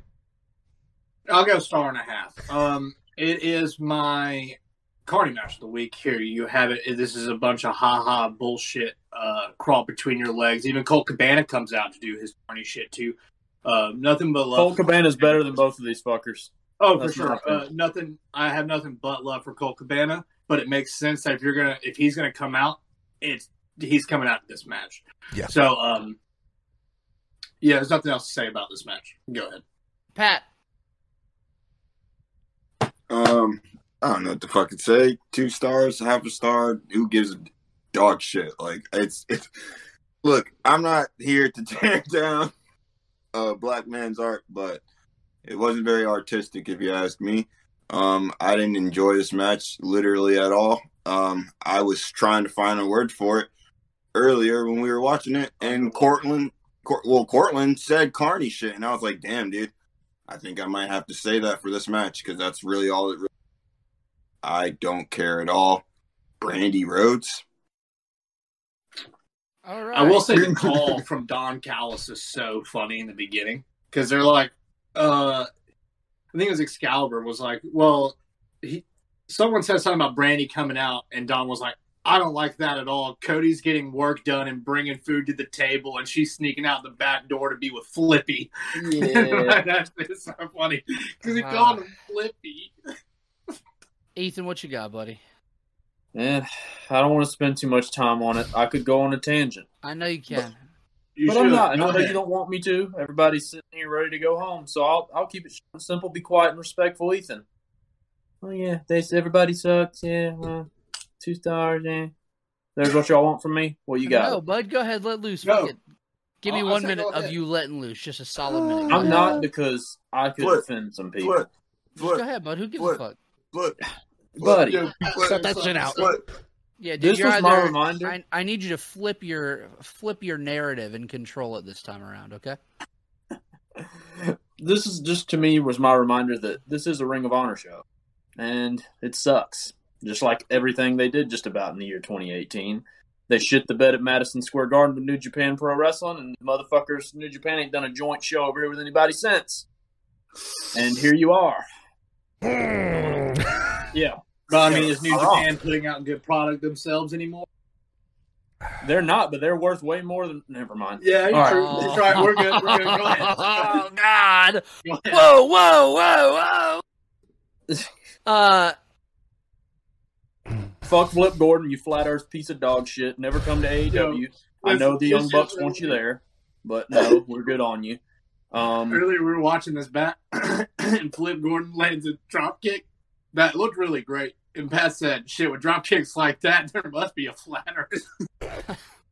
That's funny. That's me dying. I'll give it a star, and I'll move on. Casey, I love you. I'm just gonna read this kind of just line for line to get this over with. Flat Earth versus Black Machismo. Fitting that during the match, Flip would embody Hulk Hogan. Yep. I'm giving it a gentleman's 2. And it said, "Oh look, Bully Ray, as if we didn't have enough pieces of shit on this card." I was like, Dude, 3 grown men Bully- could barely lift his fat ass off the ground. Ring of Honor.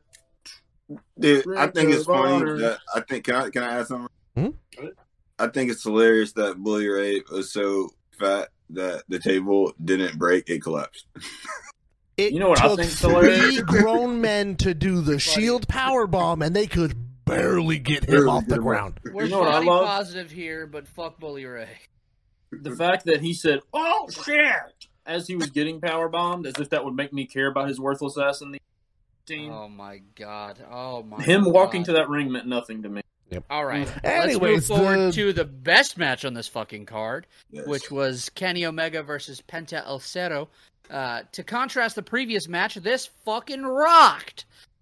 Kenny Omega was arguably the best wrestler in the world at this time, and I would say Penta was the most underrated wrestler in the world at this time. And so for them to have a showcase here was fucking great. They killed it with the time that they had. There was a spot where Penta hits a package pile driver on the apron, slides Kenny back inside, and then hits a fucking double stomp. And I was like, I want to throw up. That was like the coolest fucking 1-2 wombo combo I've ever seen. I loved it. Thought it was awesome. The back and forth, sliding out of each other's finishers and making shit happen was fucking awesome. It was compelling. It felt good and felt like these guys could beat the fuck out of each other and anybody could have won. But Omega wins via One Winged Angel. I went 4 stars flat on it. Casey.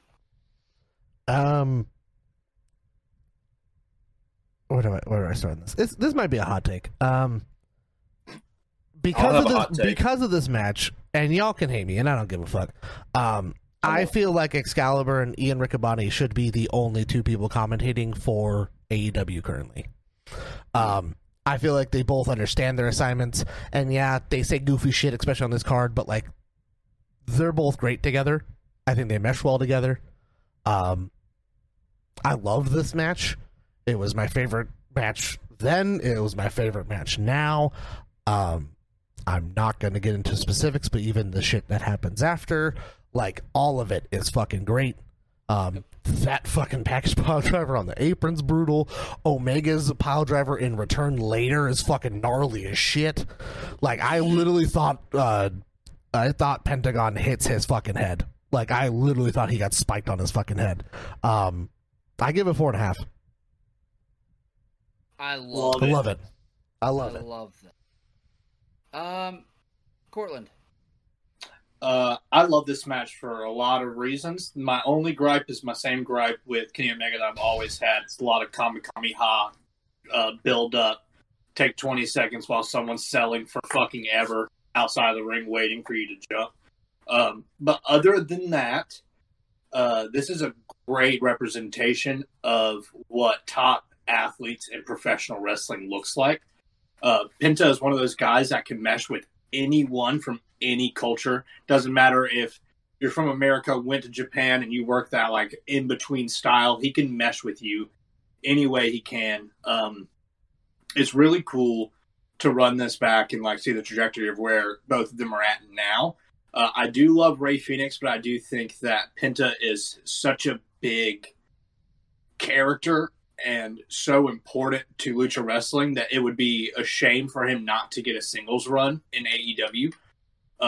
Especially after seeing this match. Like Ethan said a few times, if Tony Khan is watching this event, how are you going to say you're not trying to get both of these guys no matter how big the bill is? You know? They put on a fucking showcase here. And I really enjoyed it. I think that, like Mike said, them escaping constant finishers with each other. I believe Penta got out of the one-winged angel 4 times. Yeah. He did Like, everything he could. And it looks fucking great, man. They just really mesh well together. I don't have any gripes about this match, and I stand with Casey. This is 4.5 stars. I love that. The best part about the finish is that Penta's still fighting to get out of it. Yes, I was That's also good going to shit. mention that too. Well, that's the whole It's like I story. kicked out, but I kicked out at 3.5, but I still kicked out. Because And that I always love that. Because especially at this point, we're on the heels of one of the arguably best matches like of the decade being against Okada, and it's like you do not want to be in that position. Like you do not kick out of that fucking one wing angel. Like it's just not happening. So like It's the a fact very that he's protected like finisher, man. get the fuck away from me as much as possible. So Yeah. it's great. Yeah, man, I really enjoyed them like doing each other's or attempting to do each other's finishers because sometimes that like you see it in the Nick Aldis match with Cody and like it just fucking it didn't feel right. It just felt like it didn't belong. But in this match, it did. This match felt like whatever you can do, I can do better, and that's really what pro wrestling is about, you know. And it was believable. That's the big Well, Oh, they're that's also the biggest. showing the story where you have Penta doing that fucking nasty arm thing that he does. Yeah, and which so, is and so another fucking is selling the shit out of his arm and is like, how the fuck am I going to do the one wing angel? Because that's the arm I need. Excalibur says that yeah. on commentary. Yeah, too. it's like oh fuck, like that's like kind of a scary thing for him to think about, and he still like overcomes that. God, I love this goddamn match. Pat, yeah, man, what'd you this go? is one of my favorites. I went 4 stars on it. I know earlier I said my highest rating was 3.75. We initially said 5 stars. Watch this match, so like it's just been teetering all day. But yeah, 4 stars. I mean, it's a phenomenal match. It's not more you could ask from 2 phenomenal athletes. You know, nobody really. You know, we had a conversation in our other group chat the other day about Mount Rushmores, and I feel like a person that doesn't get mentioned enough is Penta, and I get it. 100%. I understand, like 100% why I think he doesn't. But I think it's because there's not been a lot of We unless haven't had you it yet. watched him in Mexico. Yeah. Overall, We haven't besides seen it yet. the short period of time that he was in Lucha Underground and now in AEW, he just hasn't had the time. That but main like, event Yeah. picture match. but like, yeah, you watch him, and you're like, needs that. fuck, he's impressive.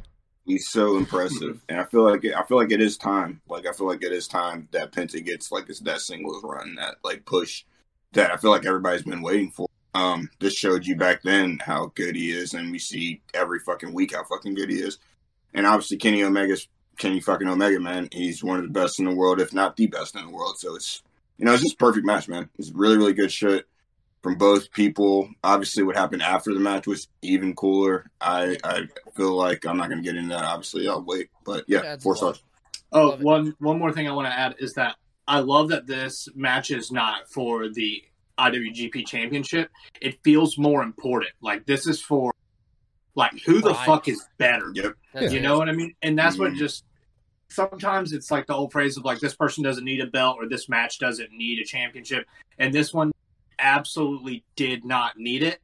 It felt important to everyone in the room. Everyone's unglued, man. From within 5 minutes into this match, I don't think anyone's, which is really hard to do when you have this fucking plus hour pay-per-view, you know? Yeah. Ethan, what you got on it, my friend? I'm going to be the low man on this one, which may come as a shock to some. It's a really tough one for me. First thing I'd like to say is it was the best match on the show. It's the only match on the show that, to me, had a genuine big fight feel. Cody and Nick Aldis had a forced big fight feel. But this one, it was like, these are two of the best wrestlers in the world. Let's just have them go at it. Yeah, like you didn't have the commentators didn't have to sell this match. They were selling the Cody and Aldis match like it was the greatest thing they'd ever seen. Yeah, and all you had to do was put Kenny and Penta in the ring together, and it was just crazy. And the thing about it is I don't think they touched in the ring except maybe once prior to this. Yeah, they said like a 6-man tag, like at PWG, I think. Yeah, for the Battle of Los Angeles.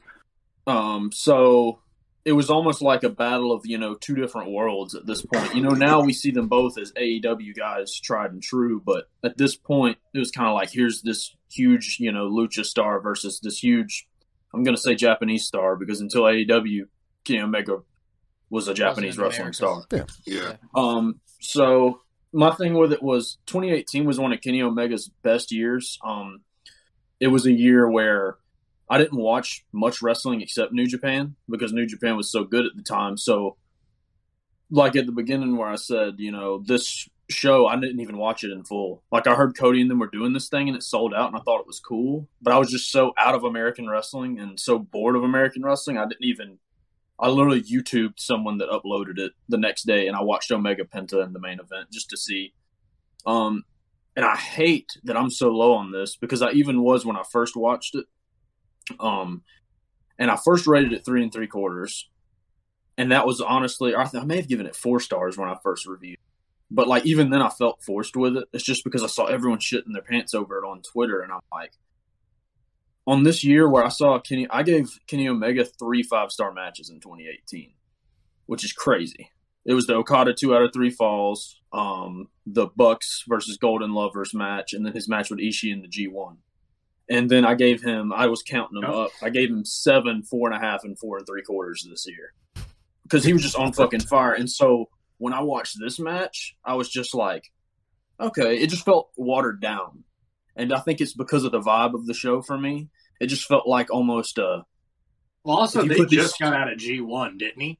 He did just come out of the G1. Yeah. Like, my man is fucking tired, and he just put on a crazy-ass tournament before G1. Yes, exactly. And it's like, I'm not complaining on it because I understand why they would have. To me, it felt like if you put, I hate to say it this way, if you put those two on autopilot or whatever in a video and they did all their different stuff, that's what this was to me. And I hate to say that because the stuff they do is cool, but even on the second go round, I didn't get gripped by anything really.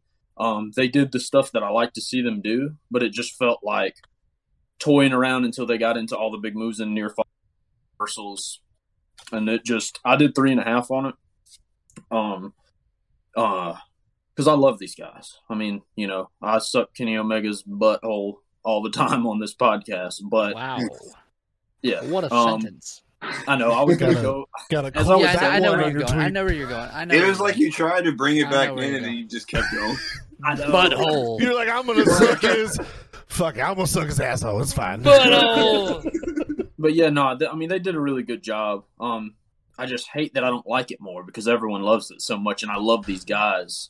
I think where you're coming from, and it makes sense, is that if you've been watching all Japan wrestling, you've seen this stuff and you've seen what he can and can't do, and then once again, if you've watched like Lucha Underground and stuff, you've seen the things that he can do, but then when you've got 10,000 people in an arena that may or may not have seen either one, it's like, let them fucking do all of the shit. Let them have it. I think they worked this match the way they did because of that reason. Because I'm sure they knew, there's going to be people here who don't know who either one of us are, don't know us that extensively, or like, I know a ton of people I used to meet that would be like, oh, you watch New Japan? You've heard of Kenny Omega, right? And all they've really done is watch YouTube highlight reels. And that's cool. But, like, that's kind of the fan I felt like this was catering to, which is fine because it started a fucking revolution, no pun intended, and that's sick. But, for me, I was just like, it felt like, hey, here's these guys, this is what they do, and nothing for me. Yeah. But it still was the best match of the night. 3.5 stars, bud. I like it. Post-match, the lights go out and the crowd's confused, but Penta gets up and attacks Omega, and it turns out that it's Chris Jericho. The crowd pop when he hits the first code breaker is so fucking sick because they're realizing, like, holy shit. Well, you start to get the realization before because everyone's like, wait a fucking minute, like those aren't his tattoos. I know those tattoos. They're like, yeah. Oh fuck, and then he hits it, and they go, what the fuck? Bonkers. And then you have the unmasking, dude. People love Chris Jericho, man. He then says that he'll see Omega on the Jericho Cruise, and that's the end of that. So, quick question, for anyone who may know. They already did Omega Jericho before this. Was Japan. This just building to a rematch on the cruise? I guess. They're just building the cruise. Yeah. That's interesting. Because it got so much hype just for a cruise match. I don't know. Anyway. I think it was done so well. He sells those cruises out. He sells those cruises out. You made 2 identical Pentagon gears. Have you heard the story about that? No. That's not the same gear. They were scrambling because the only other gear that Penta had was silver gear. And obviously that's not him. Yeah. And so they just tucked it in. Like, he was like, I got dressed and went out immediately. Like, I didn't have any time at all. I'll find the clip and I'll send it to you because him talking about it is like, you put yourself in that moment. It's fucking crazy. It's such a cool thing. Fuck. Not to bring the mood down, but we get a backstage bit with Marty Scurll. Then we get Marty Scurll versus Okada. Words. Kazuchika Okada. At this point, if Kenny Omega wasn't number 1 in your best wrestler in the world book, like if he wasn't on that list, he wasn't number 1, Okada was. That's where we're at in the world right now. Chicago showed the fuck out for Okada and gave him a very warm welcome. It wasn't the most offensive match to watch, but it's obvious that Okada had to, like, dumb his style down and, like, water his shit down to match Scurll. Back to being a young lion? It was just obvious that this got carried. It was whatever. Double Rainmaker from Okada allows him to pinfall. It was fine. 3 stars, whatever. Ethan, floor is yours, bud. What? He said 3 stars and Cortland went just disapproval. Here's the deal, dude. I'm not about to shit on an Okada match that he flew over from Japan to fucking work this shit. I refuse. That's the gripe at this point. Yeah. So, I do want to preface it by saying this is real hard for me because I hate Marty Scurll. But you love Kazuchika Okada. But we know, everyone here knows what's up with that, so I don't have to explain all that. This was actually, but the thing is, I didn't like Marty Scurll as a wrestler before he got canceled. So this was even double less interesting to me. Like, when I saw this card, this was the match where I was like, oh, that's going to really suck.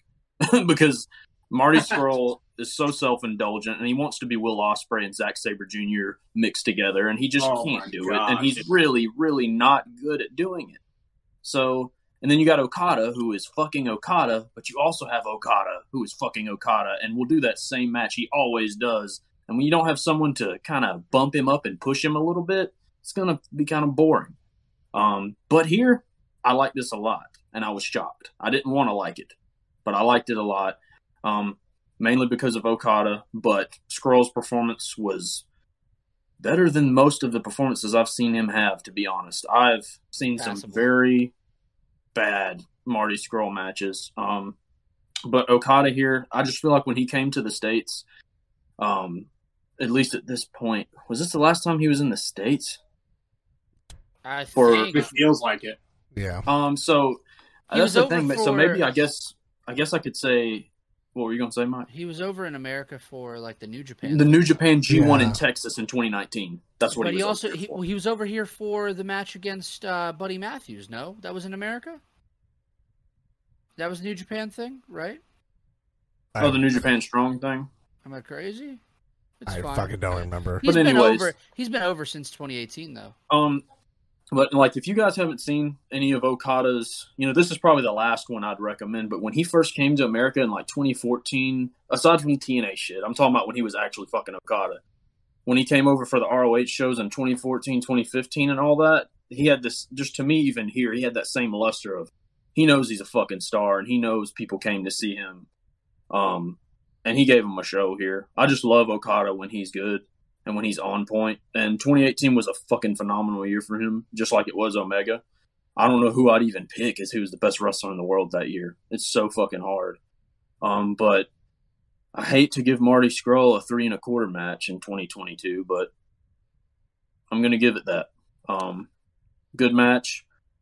I literally, if Marty Scurll wasn't a piece of shit, I would probably say it was the thing I enjoyed most on the show because I enjoyed it more than I did Omega and Penta. But I hate Marty Scurll, so it's tough.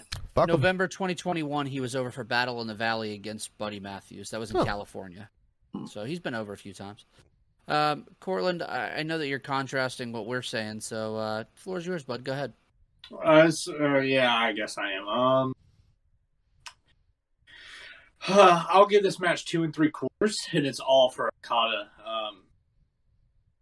Yeah, I think that there's some good timing from Marty here. The umbrella spot was really good timing. Facial expressions sold it. The crowd really loved that spot. But other than that, I don't have a whole lot to say. I think it was extremely underwhelming when I expected Okada to be put in this spotlight in America on a pay-per-view. I expected it to be against somebody like Kenny Omega.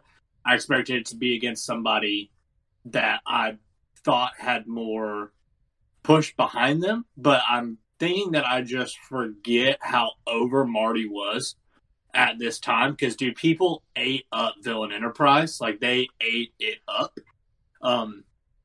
Which I didn't really get it, but a lot of people I know did. I want just to say out loud that I'm fucking pissed that my Brody King Violence is the Answer shirt has Villain Enterprises on the sleeve. It's got the Villain Enterprises right here, but I can't. I have a hard time wearing it now because someone fucking ruined it. Yeah, I mean, I don't want to go any further on this match. So I don't have any notes. It was fine.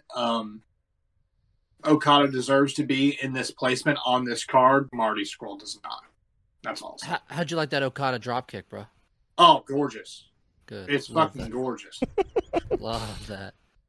Casey. I think me and Ethan talked about this one a little bit, and it was just kind of the back and forth of how confusing it was that they picked Marty of all people. There's multiple times in this where they go, fuck him up, Marty, fuck him up. And I'm like, you are the most disrespectful fucking people. This is Okada. And I was telling Ethan, and they comment on it when he's coming out. We're in a weird Okada time because he has the red hair and he was doing the balloon shit. Yeah, he used to come out with balloons. Because he lost his mind after losing to Omega, and there was a weird dark period for a couple of months there where everyone's like, this is awkward. But why Marty? I don't understand. It's the friendship thing, man. They had.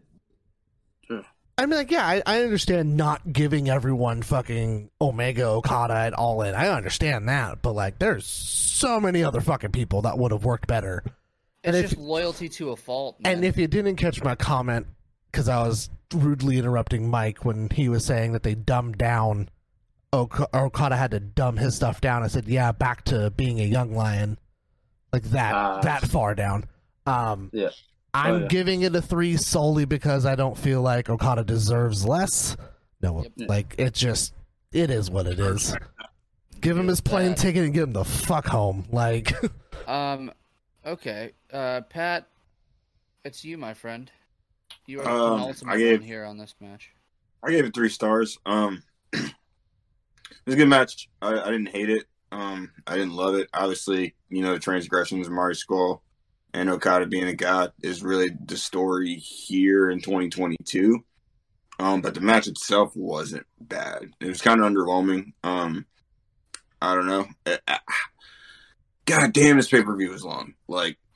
This match being where it was kind of just bad placement for me. I was exhausted at this point. So it's just like... It shouldn't have been 26 minutes long. Goddamn no.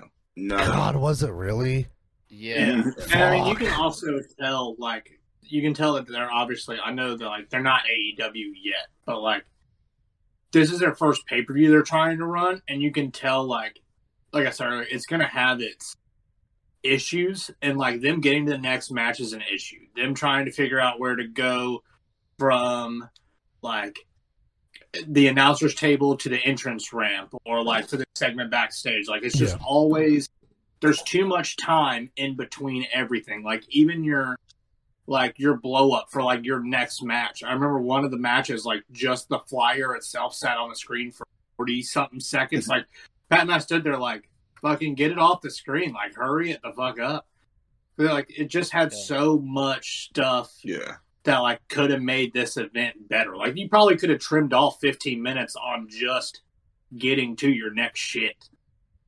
I just read something that said Dave Meltzer gave 6 matches 4 stars and higher. Rey Mysterio, Bandito, and Rey Fenix versus the Young Bucks and Kota Ibushi is our main event. This fucking rocked. This was so goddamn good. I don't like how fast you just segued away from that comment. I have to, right? I just have to throw it out there. It blew my mind when I read it. It was so weird that the Scurll Okada match ends and they're immediately okay, y'all are out, entrances are in. They ran out of time. Yeah.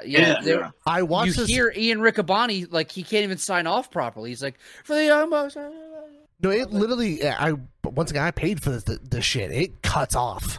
They ran out of time. There's extra shit afterwards that no one got to see because they ran out of time, completely. I think if I'm not mistaken, the actual pay-per-view, it's hard. Unless you got the replay of it and they were able to kind of fix it, I think this match gets cut off. That's how fucking rushed this shit is because their timing is all over the fucking place. Yo, I think this match did get cut. Dude, this of all matches to cut, you couldn't have fucking taken time off of Joey Janela, Adam Page. Fucking Scurll match that just happened. Yes, cut that bitch in half. Wash Scurll out in 12 minutes. That's my take. Dude, this was a full-blown lucha match that these 6 dudes threw on, and it was fucking great. It was a showcase for all of them. Phoenix put on throughout this, and Bandito was arguably the most fun to watch. He was fucking going wild. God damn it, I love him. Those flips that turn into a handstand, fuck, dude, that's cool as shit. The crowd response when you had Ibushi and Mysterio tag in, and you just get the holy shit chant. 10,000 people jump out of their seats. Dude, that's some chill-inducing shit, man. Holy shit. That's some chill-inducing shit. It's what stuff. Sucks? Fucking Ray, man. He did this match, and I don't know if y'all know he worked New Japan after this and worked against Okada in a trios. No. Yeah, he worked. It was Mysterio, Kushida, and Taguchi versus Okada, Sho, and someone else. I think. I gotta watch that. And it's bro, man, we were so close to having that dream run. Fuck. And then he's like, "Oh, Dominic." Then them paychecks came back, man. hey, money talk, man. Money's man, I get it. Meltzer driver on Bandito for the Golden Elite victory. We had a 3 3/4 star match. Pat, my man.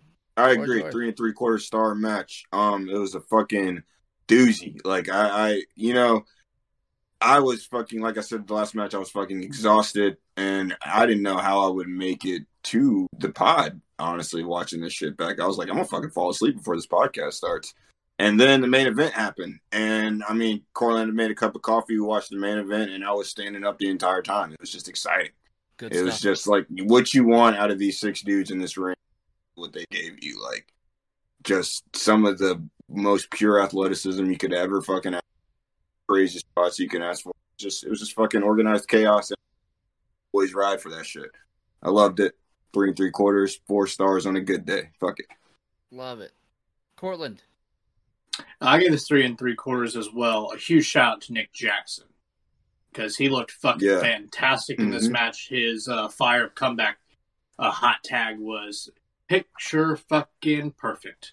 Shout out to Ray Phoenix, like you said. He does a really cool spot where I think it was either Matt or Nick duck one of his like running across the ropes, ducks it, kicks the other person. Timing is just flawless. Crowd loved it. You get the typical like WWE-ish spot where someone's standing outside, someone does a tope, then both of them stand outside for someone else to do a tope, then the 3 of them stand outside for the 4th person to do it. So we got that, but this time it just felt cool, man. You got variations of them just like upping the move each time.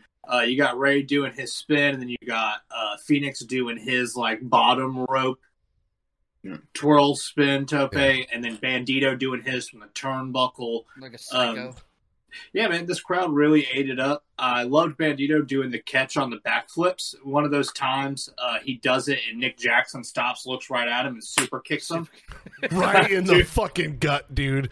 Just, I laughed really hard at that. I was like, man, that is good shit right there. I like this match, man. It sucks that Rey Mysterio is stuck playing the fucking daddy daycare.